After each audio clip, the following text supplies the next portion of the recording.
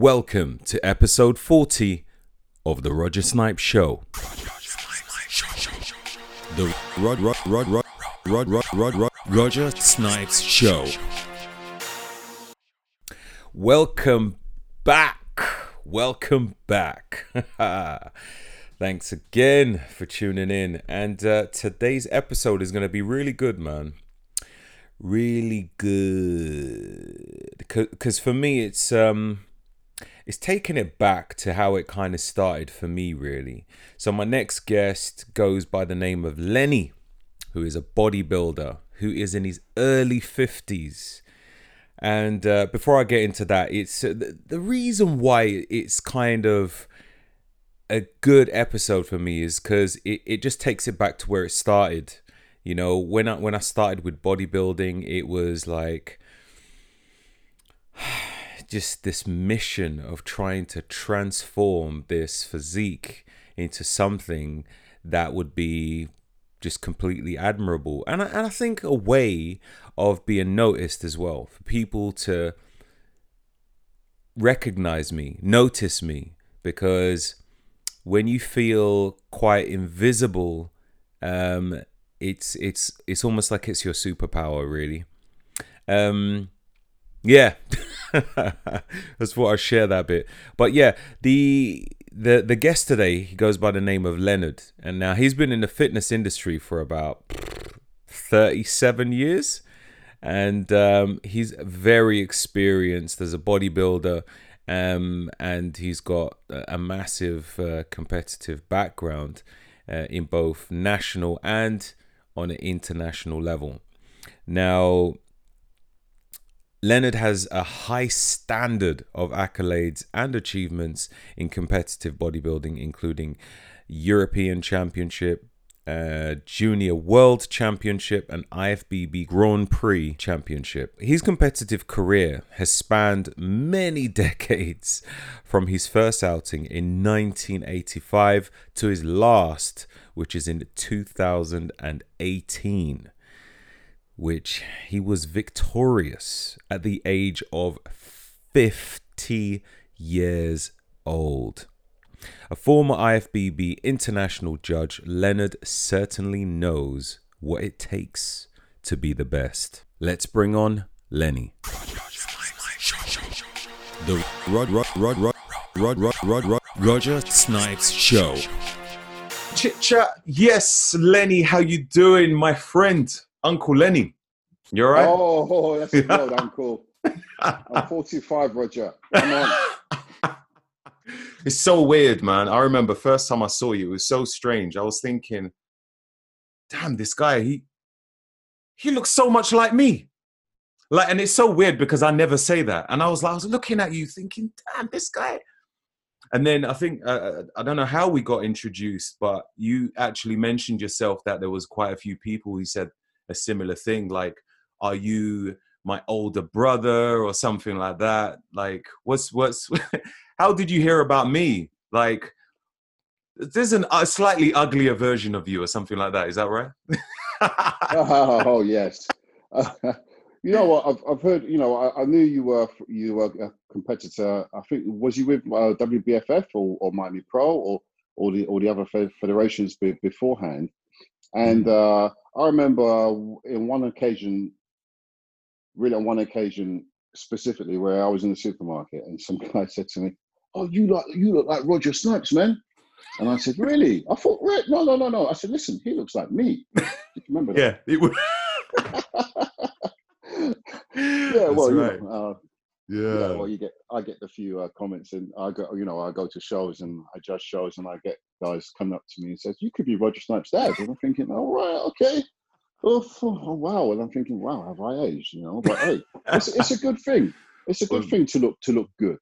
Man. That's how I say it. If we look good, man. You know, we look after our bodies. You know, we have a healthy lifestyle, and it generates positivity. And if people say comment that I look like you look like me, that's a good thing. You know what? For real, because you're well, presented guy, and so am I. You know, absolutely. That's the way it is. I'm so greatly inspired by you, and You know, I've seen a lot of your work over the years, and I think one of the biggest inspirations for me, which some people don't really take into account, is someone who's been doing it for so many years and has managed to keep the consistency. Now, I would say I've probably got to a position now where I feel, all right, I can accept some compliments, because it's like, do you know what? I've been in the game for a while, so good. But for me, I look up to people like yourself, because you have really been in the game. So what I'd like to know from you is your bodybuilding journey. How did it start, and what brought you in it today, like to where you are today? Wow. Right. My journey started way back in, well, I first entered the gym. That was 1984. I remember when I was at school, we had a science class. And in this particular lesson, we all had to weigh ourselves. Well, the teacher had the weighing scales, and it was just part of the lesson that we had to weigh ourselves. And I remember when I weighed myself, I was 9 stones. I was 9 stones. How much is that? I was about 40, about 50 kilos. I was about, no, sorry, it was a bit more than that. I was perhaps about 60 kilos. And I remember half the girls weighed more than me. And I thought, wow, this isn't a good thing. Although I was pretty athletic looking, I didn't hold a lot of muscle. My body fat percentage was pretty low, but I was just a grown lad of 15, just turned 15 years old. And that was a bit of a put down for me. I thought, how can half the girls be way more than me? Something is wrong here. These girls aren't fat. They're just big girls, big boned, and they look good. And perhaps I better do something about it. I'd always been an avid admirer of good physiques. You know, back in the day, we didn't have any internet, so I'd watch TV shows like The Incredible Hulk, the original one with Lou Ferrigno, and that guy, he looked amazing. What's an individual? And I thought, wow, can anybody really look like that? And I asked my big brother, because he used to go to the gym with his friend, but he didn't go too often. He wasn't very consistent. So I asked my mother, can I join my brother? She said no. So one day my brother didn't go to the gym, and I went with his friend, and it was like a little community center. And on that day, it changed my life. That was it. That's how I started weight training way back in 1984. Right. My gains, how can I put it? I gained size rapidly, as you do when you first start with resistance exercises. You gain a lot, and I gained a lot of size. I was still at school, and I saw how my position in school changed. I was I was made before that. I was just a mediocre, average guy in the school. Everybody just, I was there, but I was just there. I started training with weights, and okay, I was a captain of the football team. Didn't play football, but I was captain. I don't know how that worked out. I was the captain of the athletic team and the rugby team, which I loved playing rugby. And I was put on a pedestal. Look at Lenny, he looks really good. And I felt fantastic. I wasn't ignored, and I was center stage, and it made me feel good because I had a bit of muscle. And I thought, why would that change people's opinion of me? But it does. Changes people's opinion, your appearance, although you're the same person. But I was the same person, but my confidence improved. I was more outgoing. I was more energized, and I felt better in myself. I felt so good that when I left school at 16, I wanted to pursue my career, but I also had to, academically, I left school with CSCs. I didn't go back. I wanted to do some O levels. I didn't go back, so I decided to take up an apprenticeship as a plumber. But competitively, I wanted to compete. So that's where my journey started, competing. as a 16-year-old. I did my first show. Wow. And how many Yeah. shows have you done since that point? Well, as a junior, I probably did about half a dozen shows. First one being in 1985, where I won the NABA Southeast Britain Juniors 17s and under, and I was 16 years old. And I competed in the London Titan, Mr. Titan. I won the junior class. Mr. Capital City, I won the junior class. And then I entered my first national championships. I think that was in 1987, where I came fourth in Junior Britain, NABA Junior Britain. And then I came, was it fifth or fourth in the NABA World Championships? That was in 1987. Wow. The following year, 1988, I was actually the favorite of competing. I was a favorite to win the juniors in the NABA Britain finals. Hence, I already qualified. Did I qualify? No, I had to do it again. It's been so long, Roger. You've got to bear with me. I qualified again at the Southeast Britain, and I won the juniors. Then I did the British finals, NABA Britain. I came second to a guy called Ian Harrison. And I did the NABA Universe. I came second to a guy called Ian Harrison.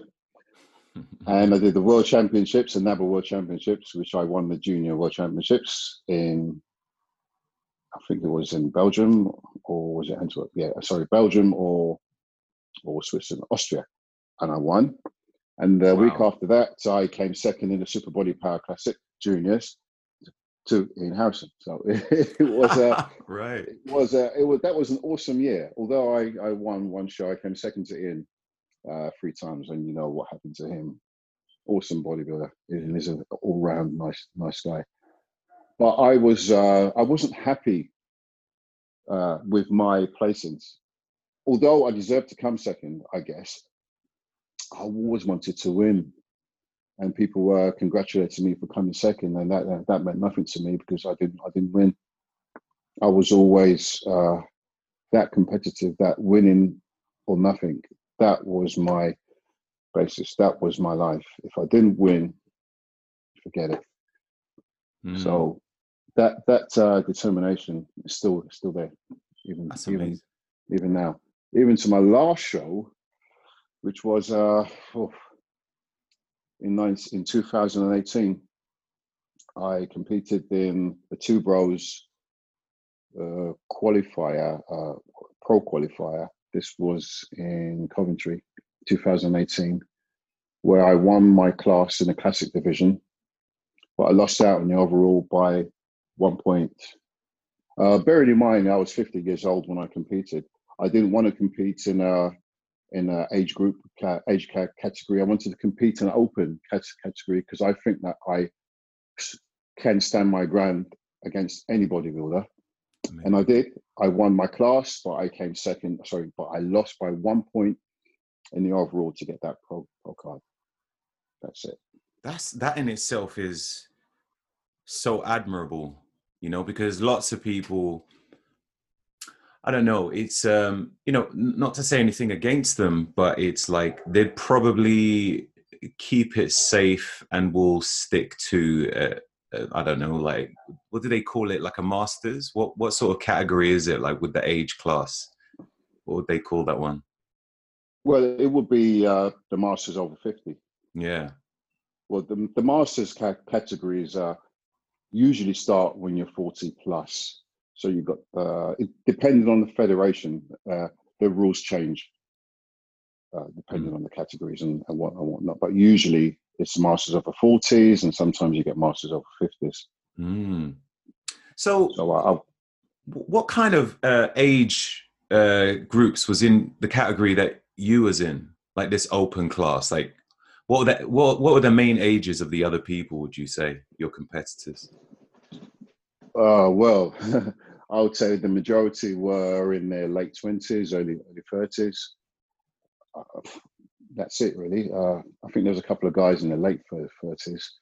Funny enough, I had a few guys coming up to me, and they were commenting the fact that I looked great, and I used to judge them when they competed, and it made me feel old, really. But I was old. I was older compared to them. Yeah. A few of them were saying to me that it's an honor to stand on the same stage as you. I wasn't born when you last competed, Len. Okay.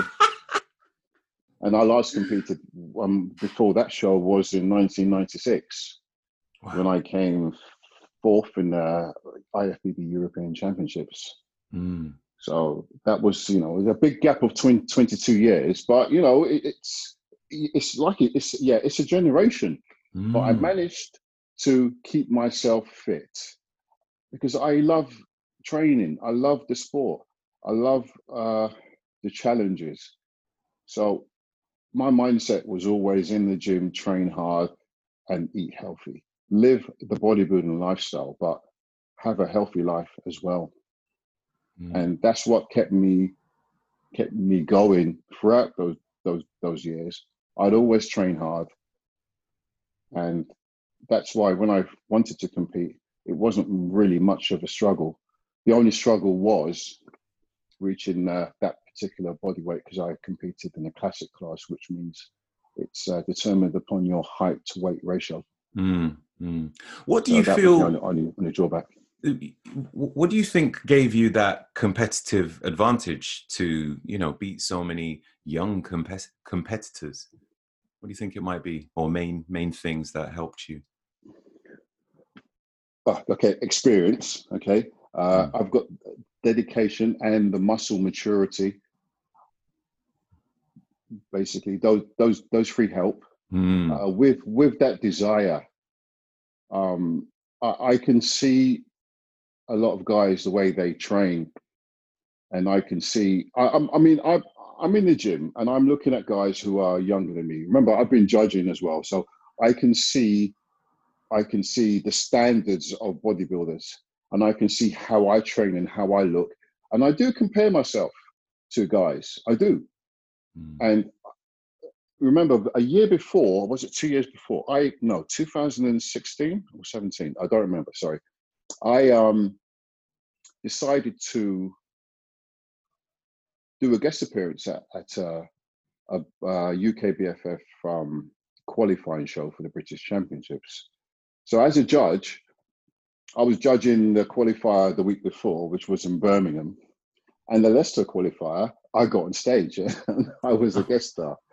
And 2 weeks after that was the finals, and I was judging the finals. It was kind of funny, but yeah. I just wanted to show.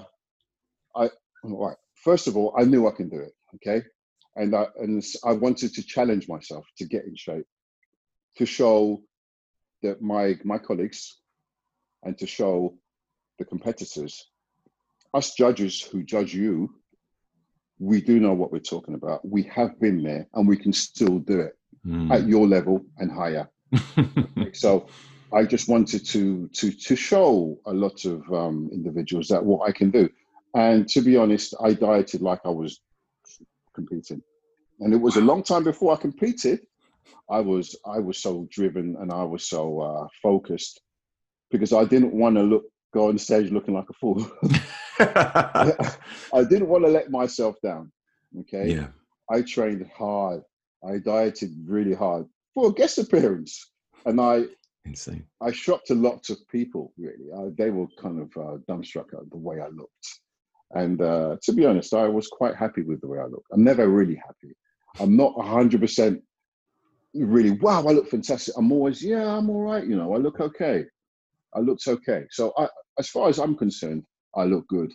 And I thought, yeah, you know what, good and excellent and awesome. There's a gap between that. So I'm never going to look awesome. I'm never going to look fantastic.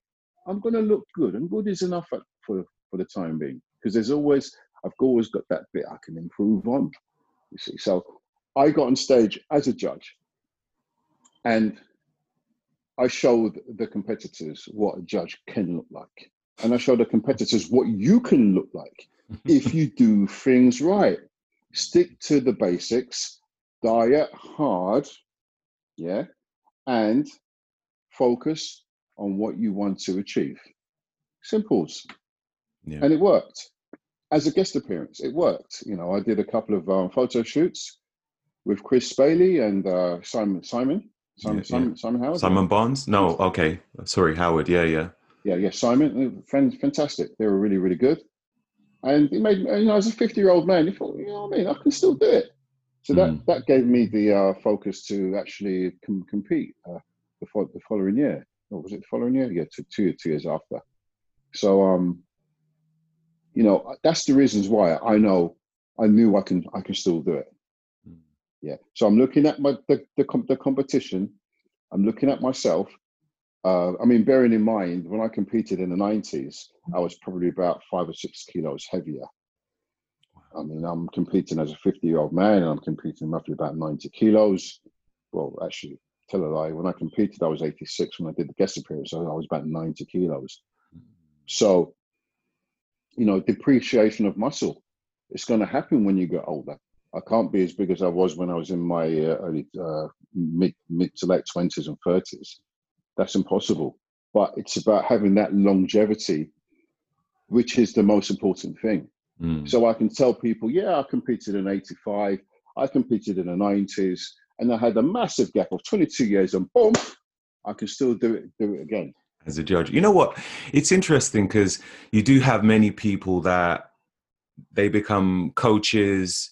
It might even be like, you know, footballers that later become coaches, or bodybuilders who then become PTs or a coach, and they a lot of the time tend to fall out of shape.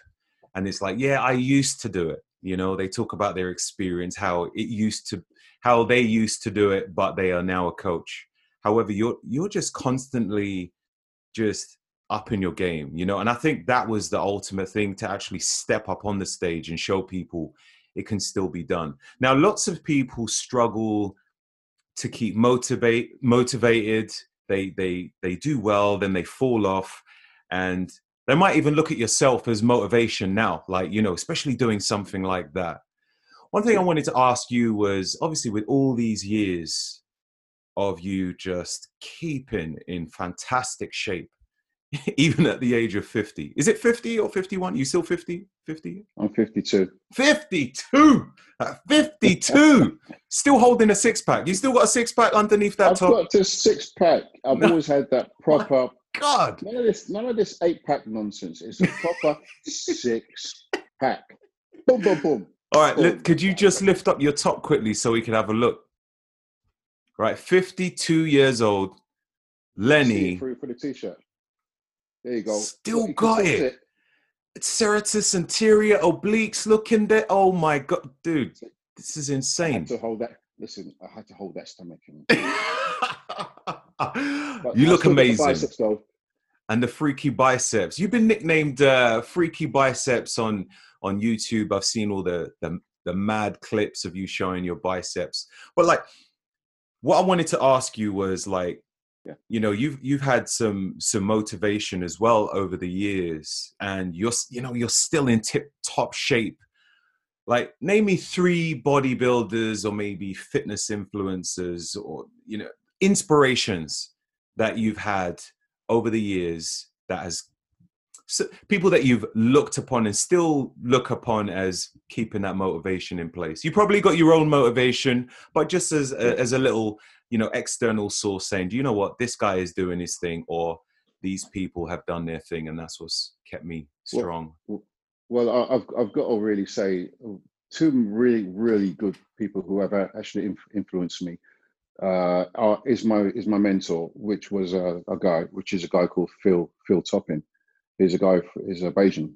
He's from Barbados, Right. and I met him back in, I think it was late 80s when I did my first show, when I went to his gym, and he took me under his wing, and he taught me a lot about training, a lot about dieting, and he just actually kept me back, held me back, and told me enough when time was right. You know, he educated me on forms of training and nutrition.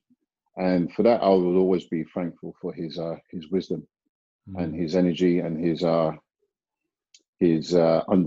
understanding. He was a super guy, and he lives now in Barbados. I think he's gone back, but I miss him. I miss him. Another guy I've got to mention, obviously, is Savas Kuriaku, who owns Muscleworks Gym, who I first met late 80s. I think it was 89. You know, I've been very, very fortunate, Roger, because we go around gyms. I go around to many, many, many gyms, and I'm talking about real bodybuilding gyms, and people appreciate who I am, and I get in for, I don't pay to train, and they say, hey, come in, Lenny, we appreciate you coming here. It makes me feel proud, and I'm forever thankful for people who have helped me out throughout the years. You know, it's so nice to be appreciated, and Sav has helped me out throughout the years. He's always been there. I've always listened to his advice, and even to this day, he's been there, and he's been somebody who I can get advice from. So those two guys, and one other guy who I think is amazing is Dexter Jackson, top bodybuilder. That guy is a genetic freak. He is. I don't believe the man has been. I don't know how many professional shows he's won. He's done. He was Mr. Olympia back in 2008, and he's still competing at the top level now. Absolutely amazing. That guy is unbelievable. Yeah. That guy is awesome. Yeah, awesome. Yeah. That's so cool. Two mentors and a bodybuilder who I really admire. And I feel you. I feel you there. Like, you know, someone who can who can go to any gym and train because of the groundwork which you've put in. Like, it's such a humbling feeling to know that, I don't know, like, people love you for your hard work.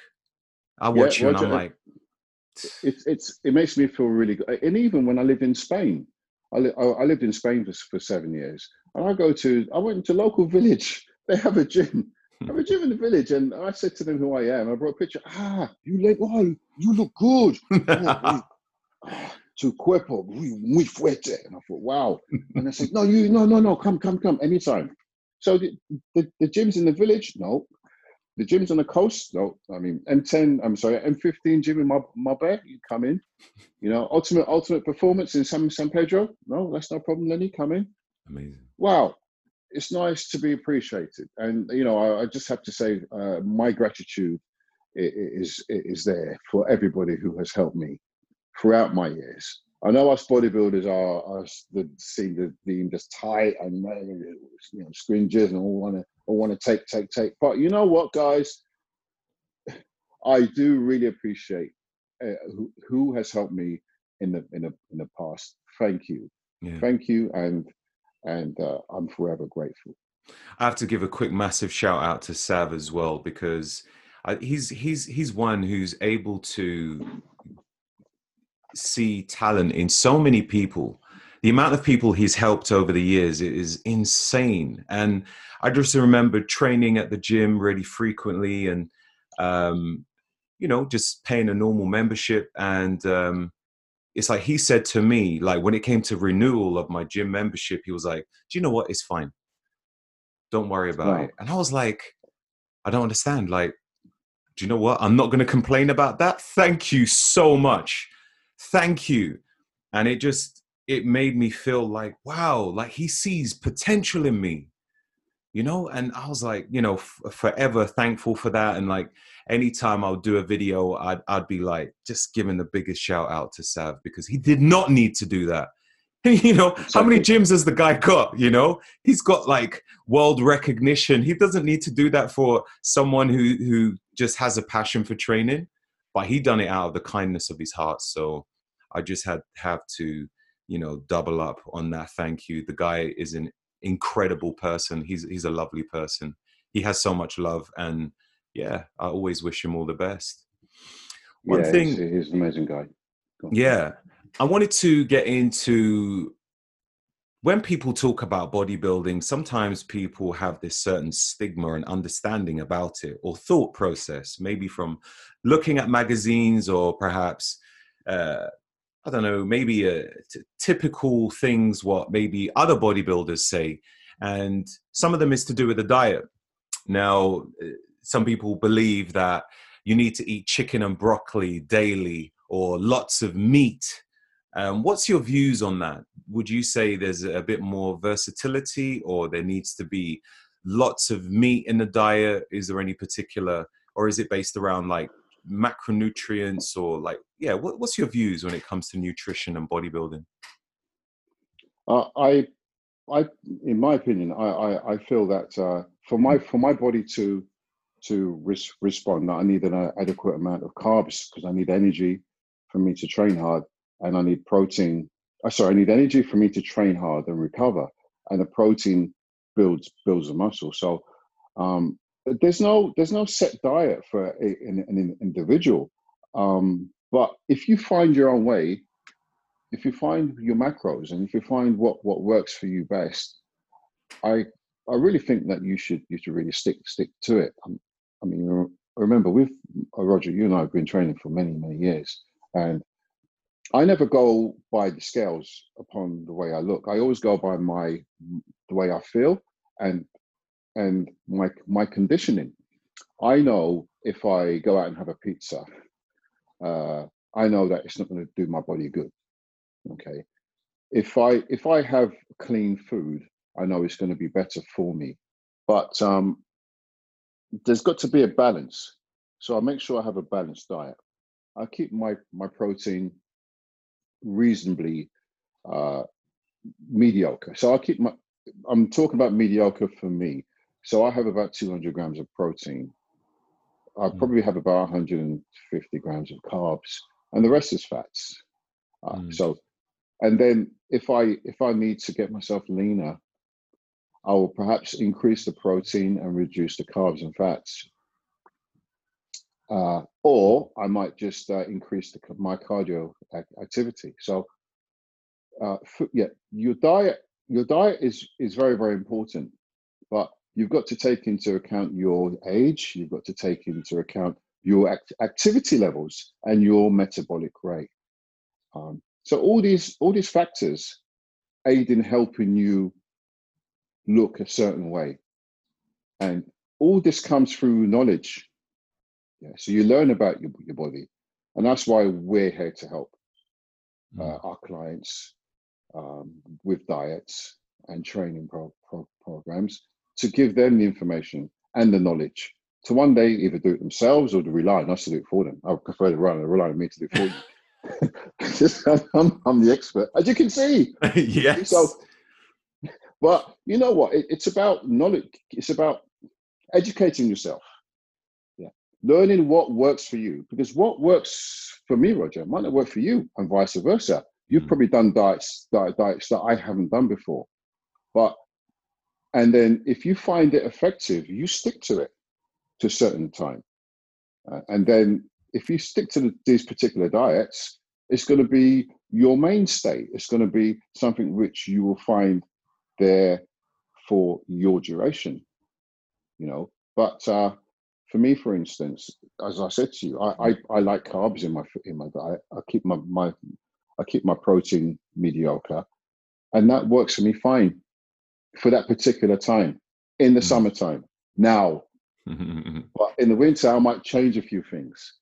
You see, so regarding nutrition, generally keep your protein levels between mediocre and high. Keep your carbs on the low side, but give you enough energy for you to function. And your fats can range between low and medium. But at the end of the day, you need to give yourself enough energy for you to sustain, maintain, and grow. And that's the most important thing. What's your thoughts on the if it fits your macros kind of approach to food? Well, you know, I believe if you got a certain amount of macros, you, the the way I feel is the most important way of growing is to make sure those are balanced. I mean, you can eat junk food and get your macros, and you think that it's going to be the same effect as you eating healthily. It's not going to be that way. You know, if I've got 5 or 6 meals a day and my macros are 3,000 calories, say if I eat all the majority of my carbs in the morning, and then I have the majority of my fats and protein in the evening, I'm going to get leaner after a while on the same macros as if I didn't. You see, so it's not only the amount of food you eat; it's when you eat, which is very, very important. People don't realize that. They just think, oh, I've got the macros here. I might change this and I might change that. As long as I hit my macros, I'll be all right. It doesn't necessarily always work that way, you know, because your body is unique. And for me, it's a question of working what finding out what works for you and stick to your principles. But as I said, if you have a certain amount of macros, those are your macros. But to get your goals, to reach your goals, you want to make sure you separate your foods adequately so you can reach your targets quicker. Yeah. What's your views on vegan bodybuilders? Some people feel as though it's definitely achievable, especially this whole vegan movement right now. And some people think, nah, it's not possible for them to achieve an overall aesthetic physique or build enough muscle. What's your thoughts on that? Yeah, I think it's achievable. Yep. I think if you are a vegan and you are an athlete and you train hard and you have enough and adequate nutrition, adequate daily nutrition, you can be anything you want to be. If you really want to do it, you can. It's not going to be as easy, mind, but it depends on what you're used to. If I, for instance, wanted to say, oh, I don't really want to eat meat anymore.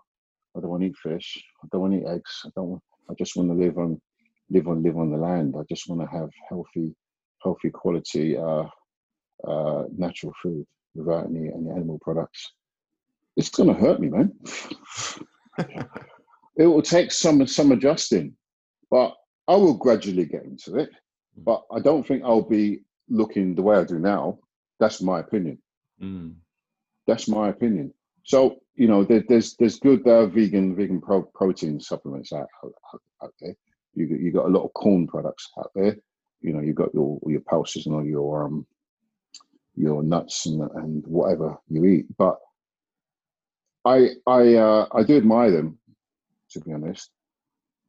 And I know a few vegans. A couple of my clients who are vegan have actually competed, and I'm amazed they've done really well.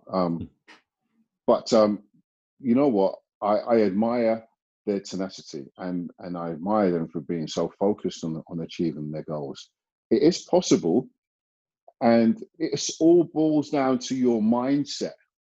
A lot of this is about your mind and how much you really, really, really desire and how much you really want to achieve, no matter what kind of diet you're on, no matter whether you're a vegetarian or vegan, it doesn't matter. If you really, really, really believe, you can achieve. I know it sounds like a really corny pun, but it's true. It's true. It's true, you know. It's not easy, but I always look at people who are in a position less comfortable than me. I look at people who are physically disabled, and I look at how they have challenges in their life. People have had challenges in their life, and they overcome these obstacles, and they achieve great things because they have that desire. I look at people like that, and that's what drives me. That's what makes me think I've got no problems compared to these people, and look what they have achieved. You see, Roger, it makes me feel that, like, you know, any obstacles in your way, just listen. Just if you want to get somewhere, think about where you want to go and have a plan to get there. Yeah. If you're vegan and you want to compete, do it by you know, you have limited options, but you have options. The same as me, the same as everybody else. I have more options than you, but that's your choice to be vegan. So do what you can with what you got and go for it. That's it. It's possible. You can do it. Just have the right mindset, yeah, to do it, and you will. Don't listen to negative comments about you can't do it. That's going to turn that into a positive. You can't do it. What do you mean I can't do it? You watch, you see what I can do. Change it. Change your mindset. Show these people that you can do it, and you will. That's it. What's your supplement regimen? Do you have any particular supplements that you would have on a daily or on a weekly basis? Or do you feel supplements aren't that important? What's your take on that? Well, when I was younger, I really relied on my food, on my general food, to give me enough supplements, except for perhaps protein. I would have a whey protein once a day. But now I have multivitamins. I take a pre-workout once or twice a month or a week. It depends on how I feel. I take L-glutamine after workouts to aid me to recover from my workouts. And I take a multivitamin, I've just said, vitamin C. So my supplement range is increasing the older I get, because my recovery rate isn't as quick as when I was younger. So a few multivitamins, vitamin C, some cod liver oil, but really nothing really far out major. The basic fundamental vitamins and minerals and micronutrients. So nothing really which is going to be amazingly spectacular. It's just the same old thing, really. But I just try to keep myself as fit as possible by having a balanced diet. And I use a lot of HD muscle supplements, because I think they're really good. This is a multivitamin supplement which I use on a regular basis, which keeps me feeling good. But I don't take really a lot of supplements, just enough to keep my body looking the way it is. That's This amazing. is, the majority of what I do it as naturally as possible. Naturally meaning without taking as many supplements, but just enough. So you're eating what, around 6 meals, or sorry, 5 meals a day? Is that what you said? I eat. I have 5 meals a day, and I have a protein supplement every other day. But sometimes in the morning, I perhaps put a little bit of whey protein in my porridge, about a scoop of whey protein, and that's it really. So as far as supplements, I have a few supplements, but I don't go really crazy, because my body is just going to waste it, because I don't really need it. As I did when I was younger. Exactly. So what about this whole bodybuilding scene, like, being part of the bodybuilding industry? Have you ever had adversity in the sport, like politics, or is that a bit of a sensitive area? Well, I found so from my experience. So like, I'm thinking you've been in it way longer than me, and you don't have to name names, but like, just like your general overview of the sport from your experience. Well, I can tell so many stories, but I'm on a personal level. When I competed in the 90s, those years were just the best years, as far as I'm concerned. Bodybuilding's superior years. Sorry, that decade, the 90s were the best. Okay, I was an amateur, and I competed in the UK BFF, sorry, formerly the UKBFF, now is formerly the EFBB. Shows how old I am. I'm just losing my marbles. Formerly the EFBB, now the UKBFF. Competed in the British Championships 3 years in a row between 93 and 95. 1993, I came second in the heavyweight class to the overall champion, Amy Francis. 1994, I came second in the heavyweight class to the overall champion, Ian Wadley. 1995, I came second in the heavyweight class to the overall champion, Ernie Taylor.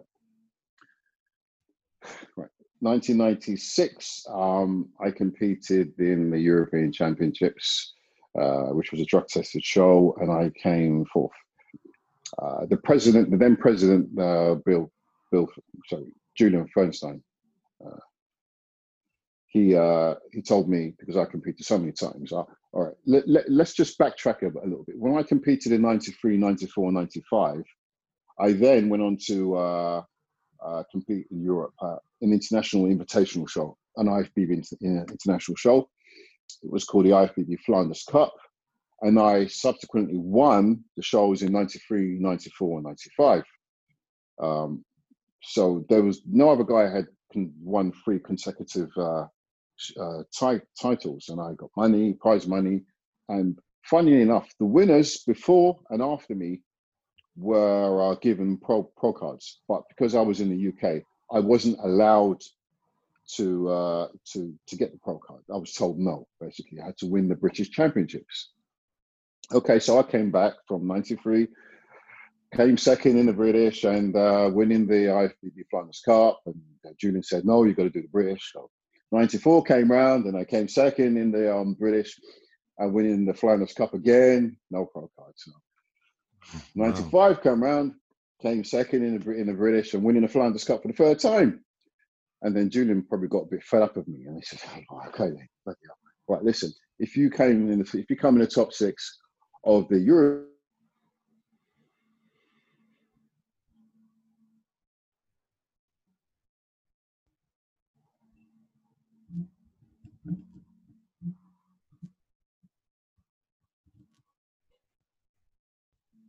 For the pro card, but I got a list of the events for the following year because I was going to pay my $200 for the whole year, and then I could compete. But unfortunately, back in those days, I was working in a club, and I got involved in a fight, and I tore my tendon in my shoulder. So this was in 1997. Right. Tore my tendon. Didn't compete. I was out of action. Didn't pay for the pro card. So that was it. I lived a life, got married, had my boy, moved to Spain, lived in Spain for 7 years, came back, wanted to compete as a pro. I was told no. That was it.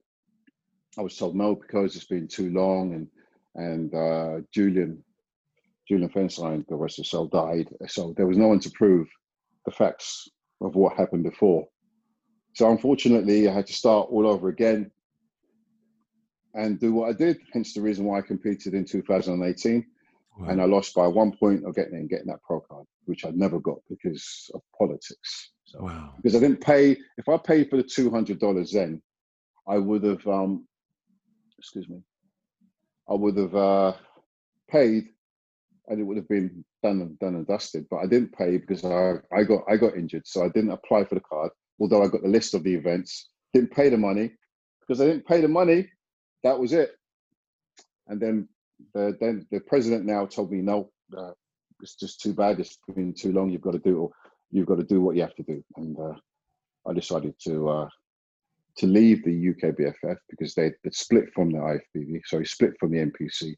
We're just going to take a short break and return right back. Do you feel older than what you are? Or do you feel younger than what your birth certificate actually says you are? Well, typically, how you've lived your life will determine how long you will live. A birth date is really just superficial information because it doesn't tell you how well your body is doing.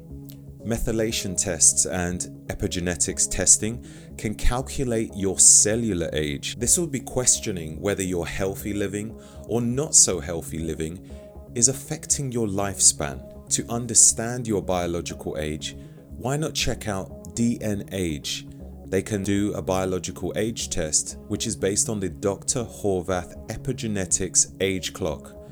Just go to mydnage.com and use coupon code SNIPES15 for a cool 15% off. This podcast is sponsored by BrainTap, a headset which elevates your mental performance through tonal therapy, guided meditation, binaural beats, isochronic tones, and my absolute favorite, which is low-level light therapy. It works by creating a symphony of brainwave activity, which is perfect for learning and productivity. It uses neuroalgorithms to guide your brain to achieve maximum neuroplasticity. It doesn't require any effort apart from putting on the headphones and selecting your choice from the library. For instance, BrainTap Retreat, build a resilient brain and healthy body to overcome any of life's challenges, or Introduction to Public Speaking, captivate your audience, keep them engaged, and learn how your energy on stage can move mountains. After you select your choice, just pull down the visor and relax. If you're interested to get yourself brain tapped, then click the link in my show notes and at least try for free. Your brain will love you for it. We are now going to return right back to the podcast. Thank you. Too much politics involved, and then I competed in a two bros event and came lost by 1 point. So that was bittersweet for me. But hey, you know what? I've got nothing to prove. I've got nothing to prove to anyone. So I decided to do it anyway, and I lost. I consider that I lost that show. And I did. So yeah, I was going to ask. Go on. What do you feel you've maybe learned from this experience? Never take anything for granted. I've learned that you just have to do what you enjoy doing. I love training. So although I'm very, very competitive, and I really wanted to achieve more, and I will achieve more. I feel kind of not betrayed. I just feel saddened that what happened to me, because I've seen other athletes who have gone on to greater things, and I could have done more. But it's never too late. I'm not saying I'm going to compete again, but as long as I feel good about myself, as long as I feel that I've done the best I can at that particular time, and I had, but I can always look back and think, you know what, I did okay. I've done all right, and I continue to try to raise the bar. For me, I try to do things as best I can, to the best of my ability. I try to conduct myself in a positive way all the time. Yeah, that's brilliant. And that's all I can do. That's all I can do, Roger. You know, I'm going to give you one instance which really, really, as a judge, really made me think, what the hell am I doing here? I was at a show, and I was judging. I'm not going to mention any names. I was judging a show, and right, so I don't know what class came on, but I put the guy first because he deserved to win. Okay, but the guy who came first was a son of a judge. Okay, right. I didn't know who he was. Right, and I heard some boos in the audience when he was announced first. So I thought nothing of it. The next morning, on my social media, on my messenger, Facebook Messenger, I've got messages from this disgruntled disgruntled friend of a competitor who was competing against the guy who won. And he said, he was calling me. Am I allowed to be very specific here? Yeah, be specific. Go for it. All right. He said to me, "You fucking nigger monkey, you put the judge's son first, you fucking cunt, you nigger, you this and that." And he put it, wow. I thought, Jesus Christ. I thought, oh my God. I couldn't believe what I was reading. And he was going on and on. Wow. About, he was picking on me specifically about being, putting the guy first because he's the son of a judge. All right. So what I did was I copied and pasted it and I put it on my Facebook page. And I mentioned the fact of what happened. Right. And I would say about an hour later, I got a call. Well, was it a call or an email from somebody within the federation to tell me it's not a good idea to take it off because, you know, these matters don't really want to be seen in public. And so silly me, I took it off. And to this day, I thought, how silly of me to have taken it off. But the worst thing is, I got not one bit of condemnation from anybody within the federation at how appalled they were at such language and how I was treated. Wow. Absolutely nothing. Okay. And that's what made me feel, what the fuck am I doing in this federation? You know, that was really, really, really bad. And that made me feel,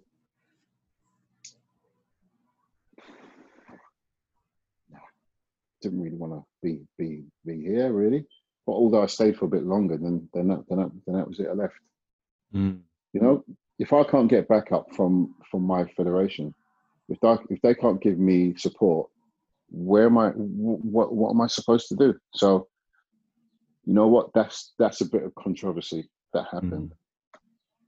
I mean, you'd committed your life, really, a lot of your life to the federation, representing it, representing the brand, representing yourself as being part of the brand. And when it came to support, they weren't actually there for you, which is yeah. But Roger, that was very, very blatant racism. That was disgusting. Yeah. And to not get any support from your colleagues. Well, I got a few people were talking to me, but from the head of the federation, he said absolutely nothing. Did not condemn what this guy was saying. It just shows you, what am I doing here? I'm better than this. Come on, get out of it. Do what you want to do. That's it. So you've been part of bodybuilding for training for forever, really. I don't know. 2 generations. I'm still alive, Roger. You're still alive, isn't it? The water. You're a bit of a fossil. So you've been training. A fossil. A geriatric, you mean? Yeah, that's geriatric. So yeah, you've been training for many years now, and obviously you've seen from the beginning of your the early era of 90s, 80s, different eras. So you started around in the 80s, and now we are 2020. You know, you've seen like lots of things change over the years. What would you say is different from then and now in terms of like the bodybuilding scene? Well, obviously with the onset of technology, it's easy to communicate with people around the world, your idols, your peers.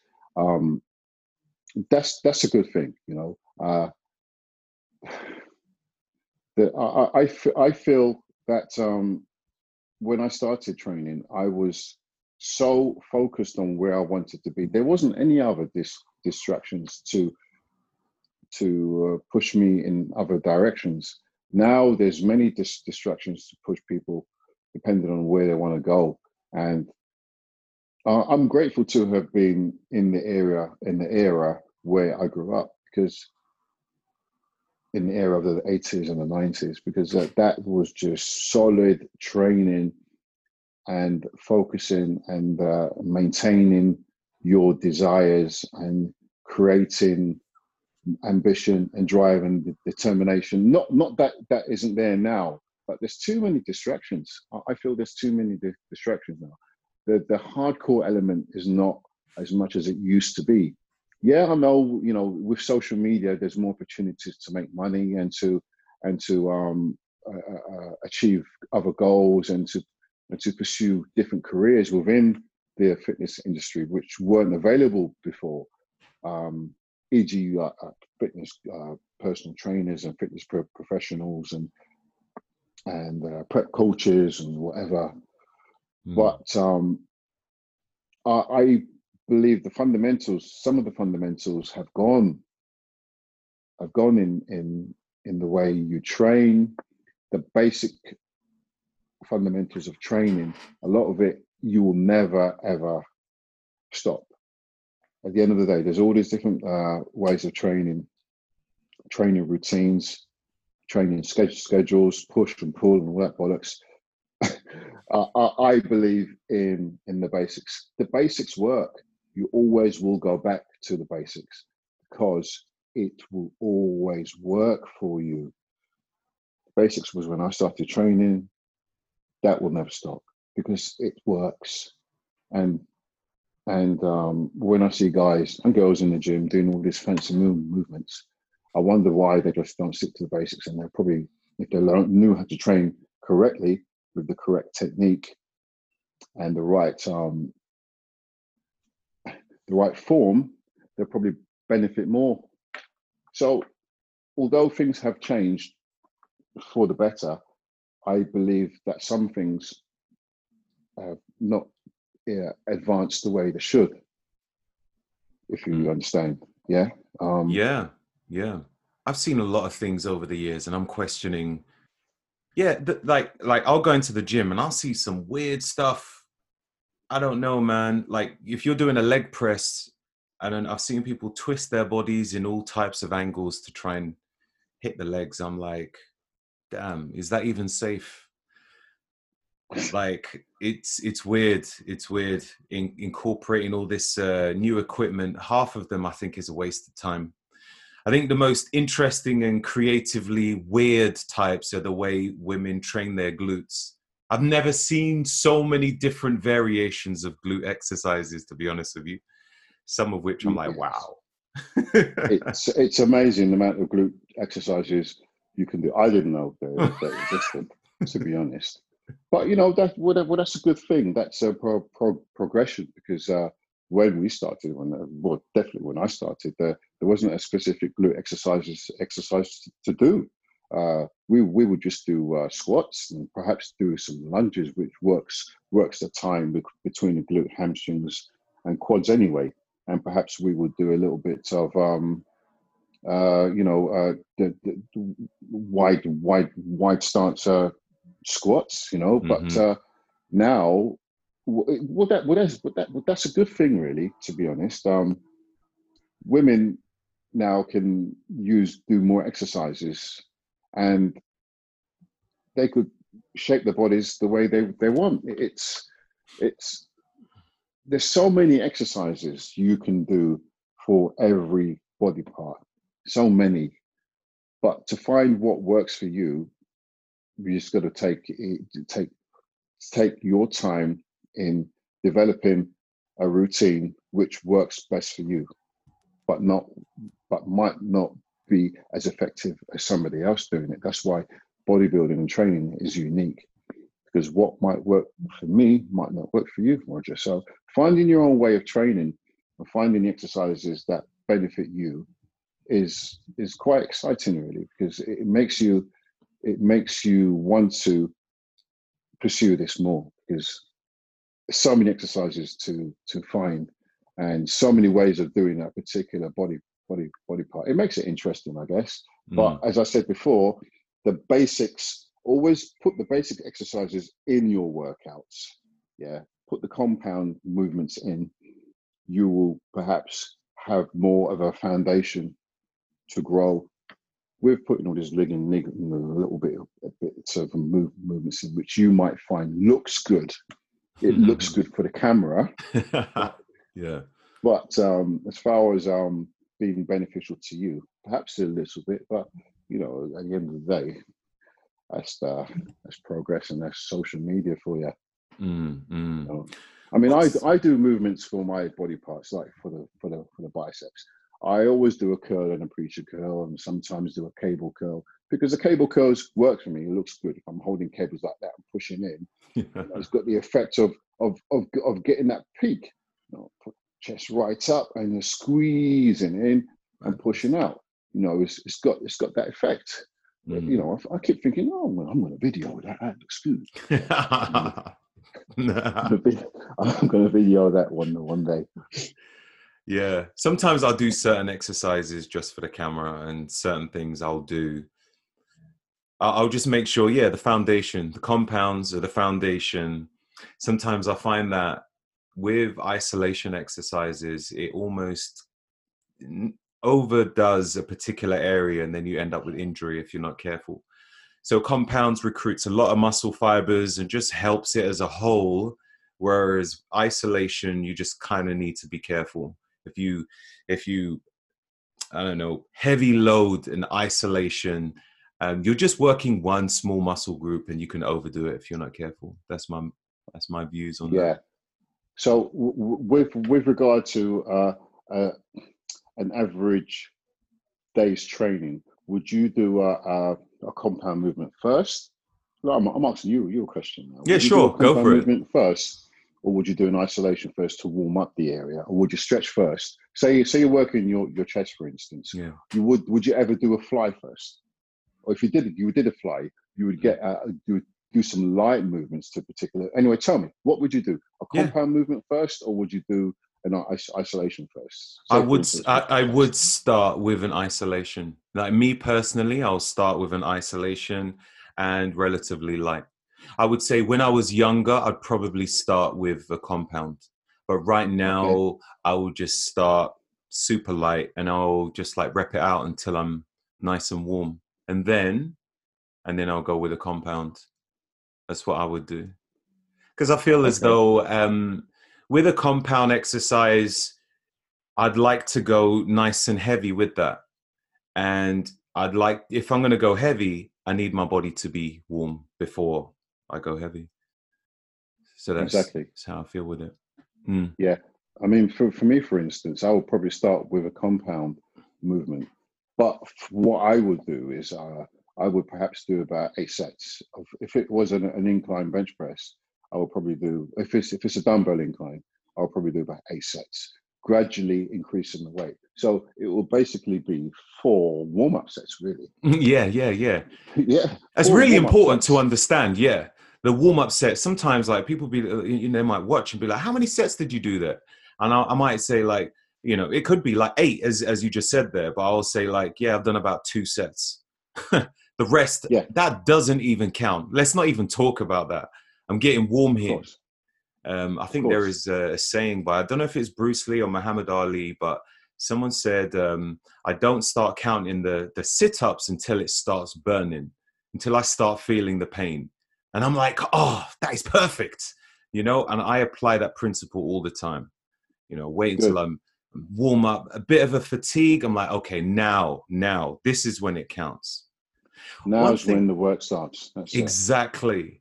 So I would like to talk about, for some people, it could be a sensitive area, but I want to talk about performance enhancers, because I think a lot of people need to know.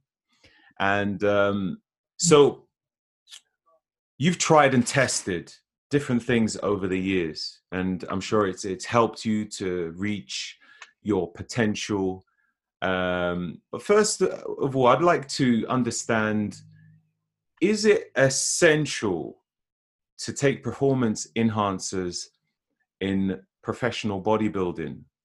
Or would you say it's not necessary, but some people can decide to do it? Well, I think it's people's personal preference, but if you see these guys on stage, if you see those pro bodybuilders, that there's no doubt that everybody does take performance enhancing drugs. At that level, there isn't a chance of you achieving your goals if you don't, unless you are a genetic freak. I know certain bodybuilders have turned pro and apparently haven't taken, but that's the minority. It's an individual thing, Roger. It's an individual thing. It depends on what you want out of the sport.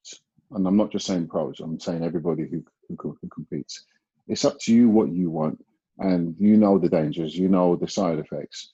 You make that decision upon what you want to do with your life, what you want to do with your body, taking into consideration the risks involved.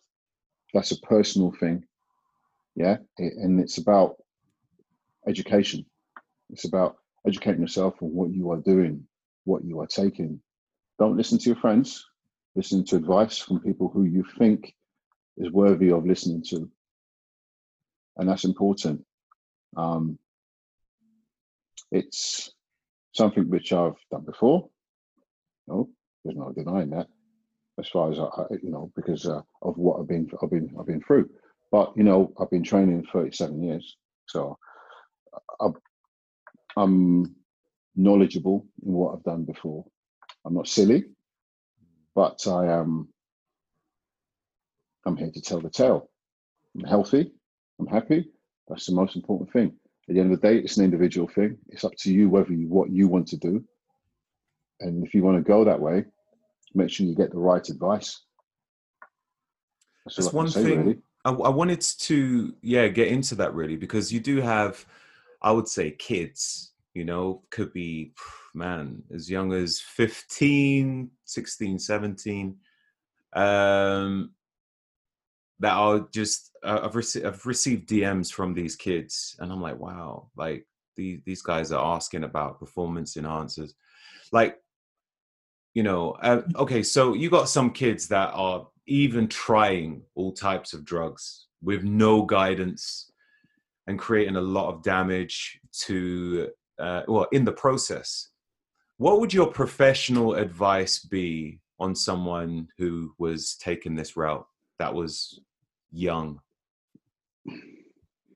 Right, I would say don't be foolish. It's peer pressure, and that's downright stupidity, and it's really lack of knowledge, which is okay. Ask yourself a question. I would say, how hard do you train? Okay, what do you want to do with your time? Okay, in the gym, make sure your time is spent 100% focused on achieving your goals. Okay? You train hard, okay, and then 6 months later, you come up to me and you ask me the same question. If you haven't improved the dime, you ain't training hard enough. Yeah, I would try and deflect it, and I will try to put it into a positive stance, Roger. That's so important. I would try to make them think about the consequences and see whether they've exhausted every avenue first. Yeah, I mean that's important. That's very, very, very important. Exhausted every avenue, and then if you're still interested, come and have a consultation, and I'll see if I can talk to you about the options. But to be honest, I think you are too young to even consider taking any substances, considering your natural growth is still happening. Yeah. And what do you want to achieve? Have you competed? Or do you want to compete, or you just want to look good? Okay, forget it. That's just vanity. It's just absolute vanity. You have to go and speak to someone else, or go on YouTube, or go on Google. That's what I would say. I would really, really say that. I really, really would.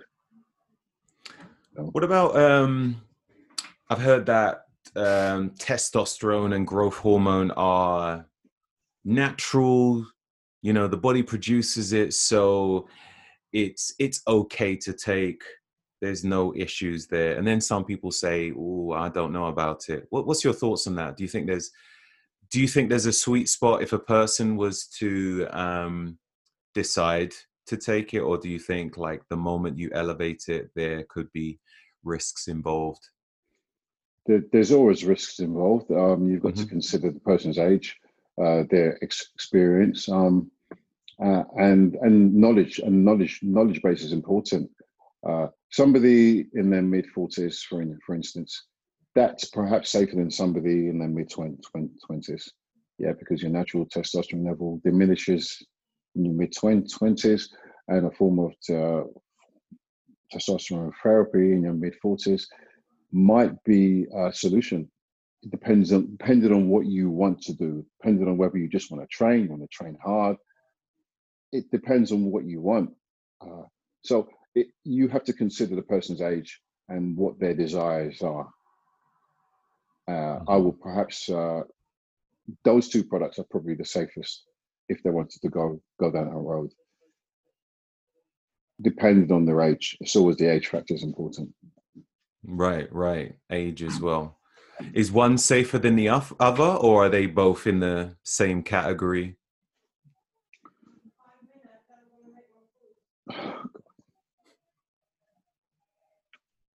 Sorry, Roger. Just right. All good. Give me a second.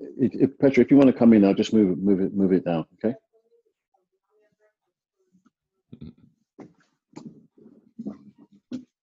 Bear with me 1 second. I'm just going to move the camera. Here you go. I know what I'm going to do. I'm going to move that seat. No, I'm going to get the chair, Roger. This is good. This is live. I'm going to get the chair.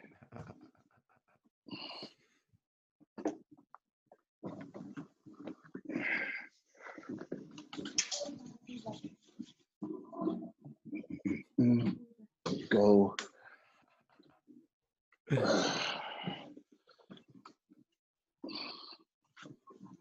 you go, darling. There you go. That looks like a similar seat that I've seen in The Matrix, what Morpheus sits on. You've seen The Matrix? Swivels round. Like it.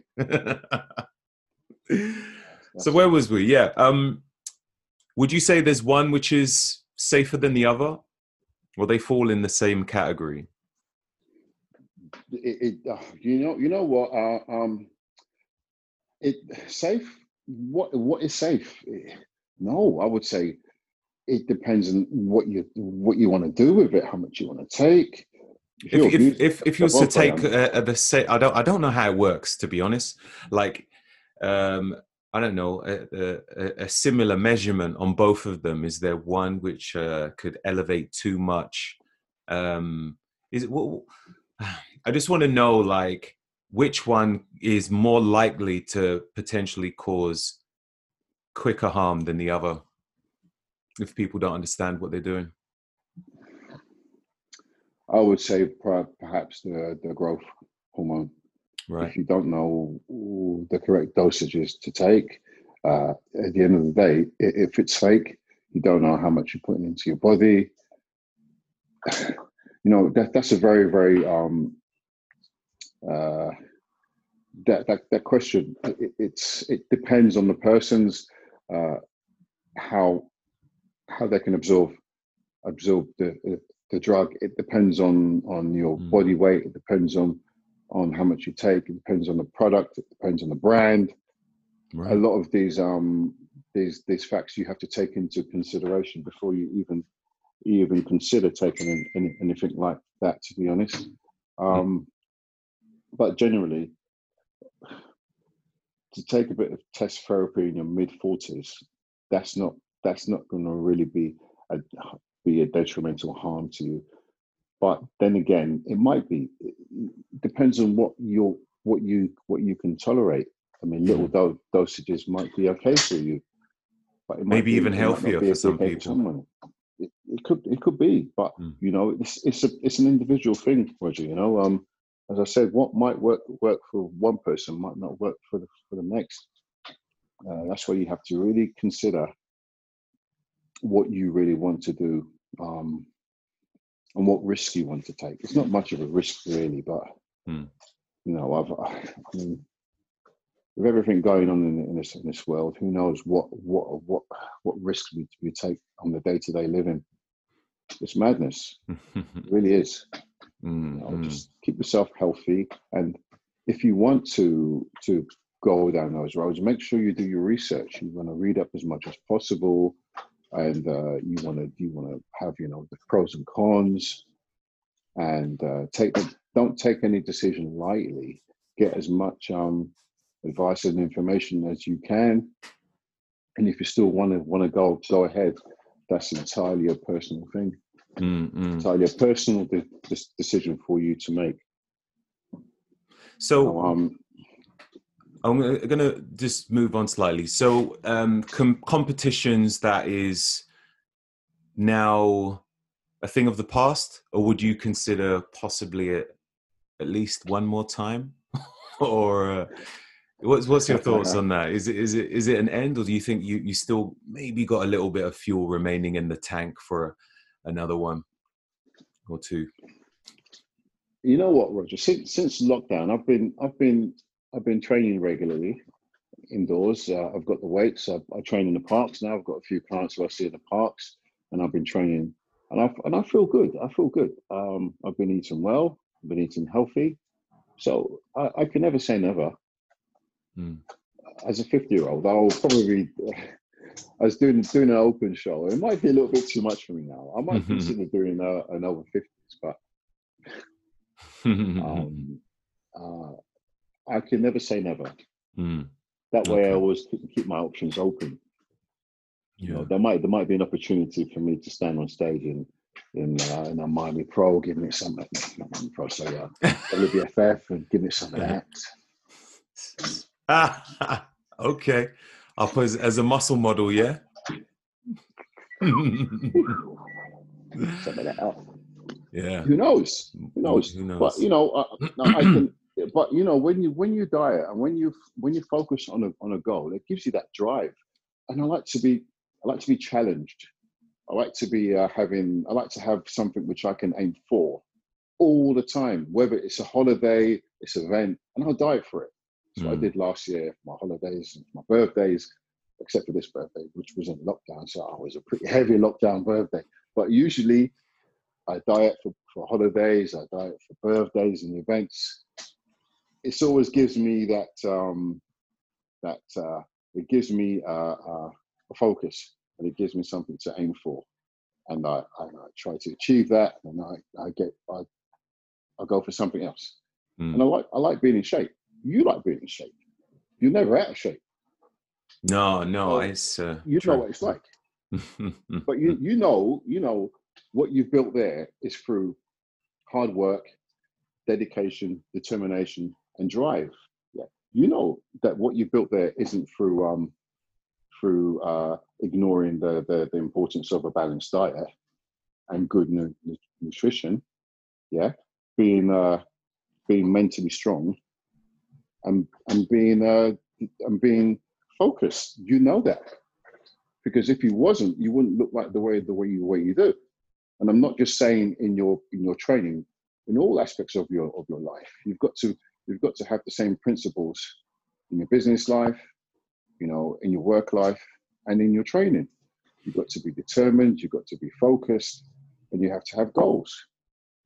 If you don't have goals, you're just living from one day to the next, and you're just whatever. You know, you want to achieve something that you could never achieve. Yeah, you want to achieve that goal that you will never get, because then you lose your drive. If you get it, you lose that determination. I want to be somebody that I can never be. I want to have that drive.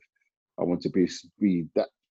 I want to look a certain way, and I haven't achieved it yet. I never will achieve it, because if I've achieved it, forget it. Kind of foot off the pedal, right? So yeah, and that's what gets me. That's what really pushes me when I'm in the gym, and I'm seeing people train, and they're sitting down there, and they're doing a set, and they get the phone out, and they're doing this. Come around, do another set. come on, man, you're in the gym. Make the most of it. Yeah. Make the most of it. And now when gyms reopen after lockdown, if there's a time limit, they've got to get their ass moving. Because if they're only in the gym for an hour, they can't be sitting doing it on the phone. Yeah. Get in there and work. That's what it's all about. So that time is perhaps a good thing for the lazy asses out there who just want to hog up the weights, hog up the equipment. You get in the gym, you train hard, and you get out. That's what you do if you want to achieve your goals. That's it. I remember when I was doing circuit training at, it was Island Fitness in Enfield back in the day. Okay. And there was a lady called Alison who used to run the circuit training classes there. And I just remember every single time I went to the class, I was thinking to myself, do you know what? I think my fitness level has improved now. I'm going to conquer this class and I'm not going to be exhausted. But it didn't matter how much I was training. I was always exhausted. She always found a way that I was always exhausted. And I was like, man, I want to be able to get through the class where I'm not defeated. But I later realized that that was the goal for her. If she saw that I upped my game, she would up the tempo. She would up, the resistance of the exercise or isometrics, whatever it might be. She always upped the levels. And it took a while before it settled in. I was like, man, I swear you made it harder. It wasn't like this before. But that was the point. That was the point. Exactly. Yeah. You know, so you never get used to it. So you've always pushing you, always making you work harder, and without you even realizing. And that's the thing. It pushes you all the time. So you got to keep up in your game. You got to keep on top of your game, and that's it. You know, I've got to keep on top of my game. I've got to keep training. I've got to keep working hard. I've got to keep my diet relatively on point. You know, I've got to keep doing the cardio. But, you know, the most important thing is I love doing that. Yeah. You know, I love what I do. I like it. I like training hard. I like eating good food. I like eating. I like the results of dieting. I don't like dieting all the time, you know, but I like to see the results because you know that you've put your work in. When you put your work into something, you're going to get the results. When you get the results, it pushes you. It pushes you. It makes you feel good and you look good. So what do? You do it again and again and again. And that's what makes you the way you are. I mean, also makes me the way I am because I like the results and people like what I do because I give them that hope and I give them the chance to get results too. You know, Can I just hop in for a second? I need to hop in for a second. For us, who's been doing it for a long time, we might put on a very tiny amount of body fat during a certain period, whenever that might be, whether it's winter or off season, whatever people decide to call it. And then we know that once we set our mind to it, we can get back to the type of look that we're going for, that real lean physique, whatever it might be. But, you know, we only need to turn the dial ever so slightly and we'll get back on it. And it helps us to keep motivated. Now, my question is, you've got some people who are not even close. Now, you were saying about, you know, like when you start to see the results, you feel motivated, but you've got some people who are completely out, like super heavyweight, like untold amounts of body fat. It's even difficult to measure. You couldn't use a skin caliper for it. Now, what would you say for those people who want to be motivated and want to lose a ton of fat and they're struggling to keep motivation? You know, I would say, look, you're here. Okay, you are here. You've come to me for help, or I've seen you in the gym. So you've made that step. Little steps. Yeah. Then you take these little steps. You look back at these little steps that you took 3 months ago, and look where you are now. So each step you take is one step closer to achieving the goals. I say, look at me, 37 years. It hasn't taken me 2 months. It's taken me 3 months. It's taken me a while to get to where I am now. So if you consider the fact that you're in the gym, you've made that forward step, so we will take it slow, we will take it fast, but we will move forwards. That's the most important thing. We move forward at your pace. And then once you've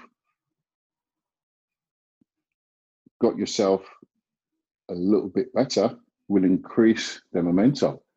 And then we will increase it again and again and again. And before you know it, you're racing. Yeah. And then you'll be looking back at the little steps you've taken to really huge strides that you're making to achieve your goals. That's what I would say, Roger. I would say, you know what? You're here. So you've made the positive step.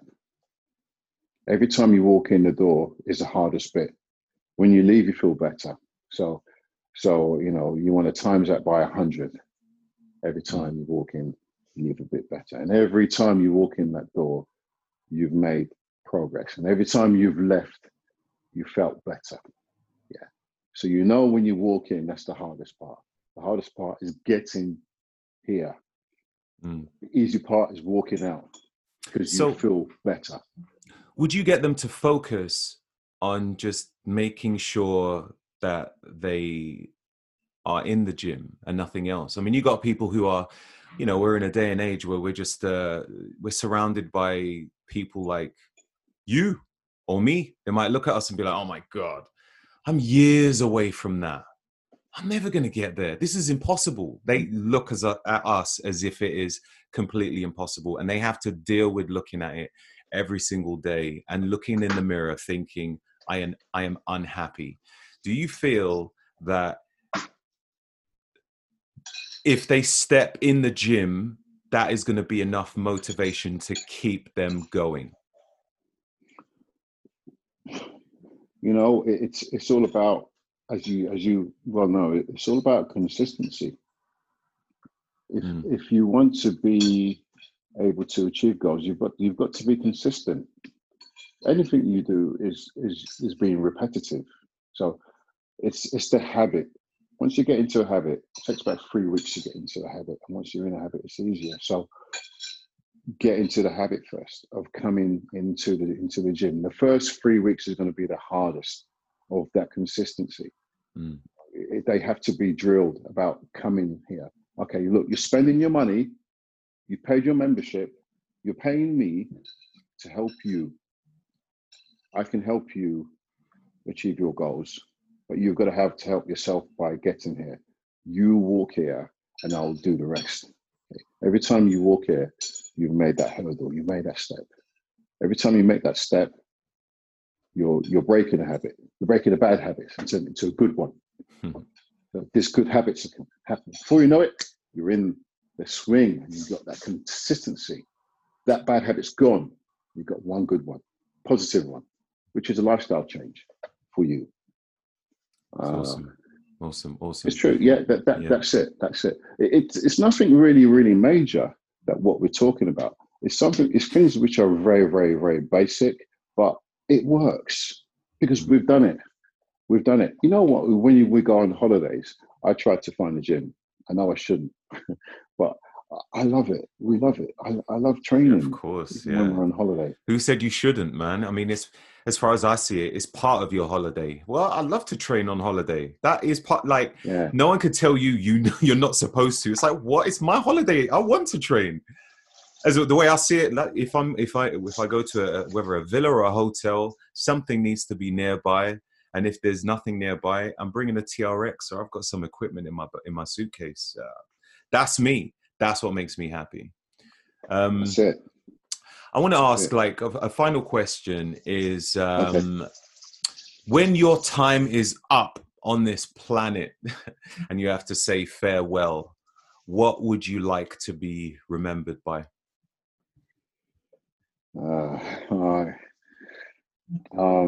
I just want to be remembered by somebody who was dedicated, serious, but could have a laugh, and not just a pair of biceps. So, you know, I just want to be remembered as somebody who has made, who's achieved goals and who's kept that consistency. I just want to be known as somebody who's been honest and truthful and dedicated. That's all I can say, really. That's good enough, man. That's good enough. That's great. That's great. So thank you very much, Lenny. One thing I'd like to know is, where can everybody find you? Where is Lenny Freaky Biceps? Where are you?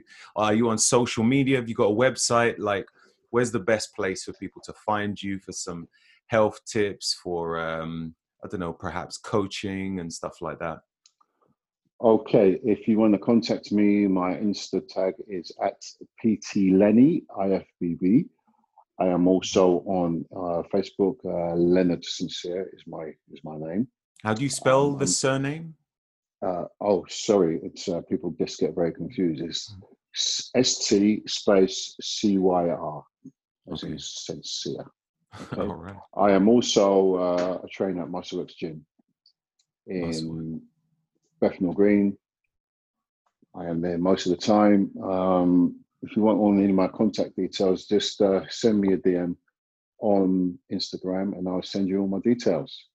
Also, my email address is Lenny, Lenny, SEB @msn.com. If you need any advice, any training, any mentoring, any posing classes, which I also do. Awesome. You do bodybuilding, posing, and also like what, men's physique as well? Is that right? Yes, I do. I pose in all categories, guys and girls. So I do bikini poses. I do body fitness poses for women. I do classic posing for guys. I do men's physique posing. I do bodybuilding posing. So I generally do.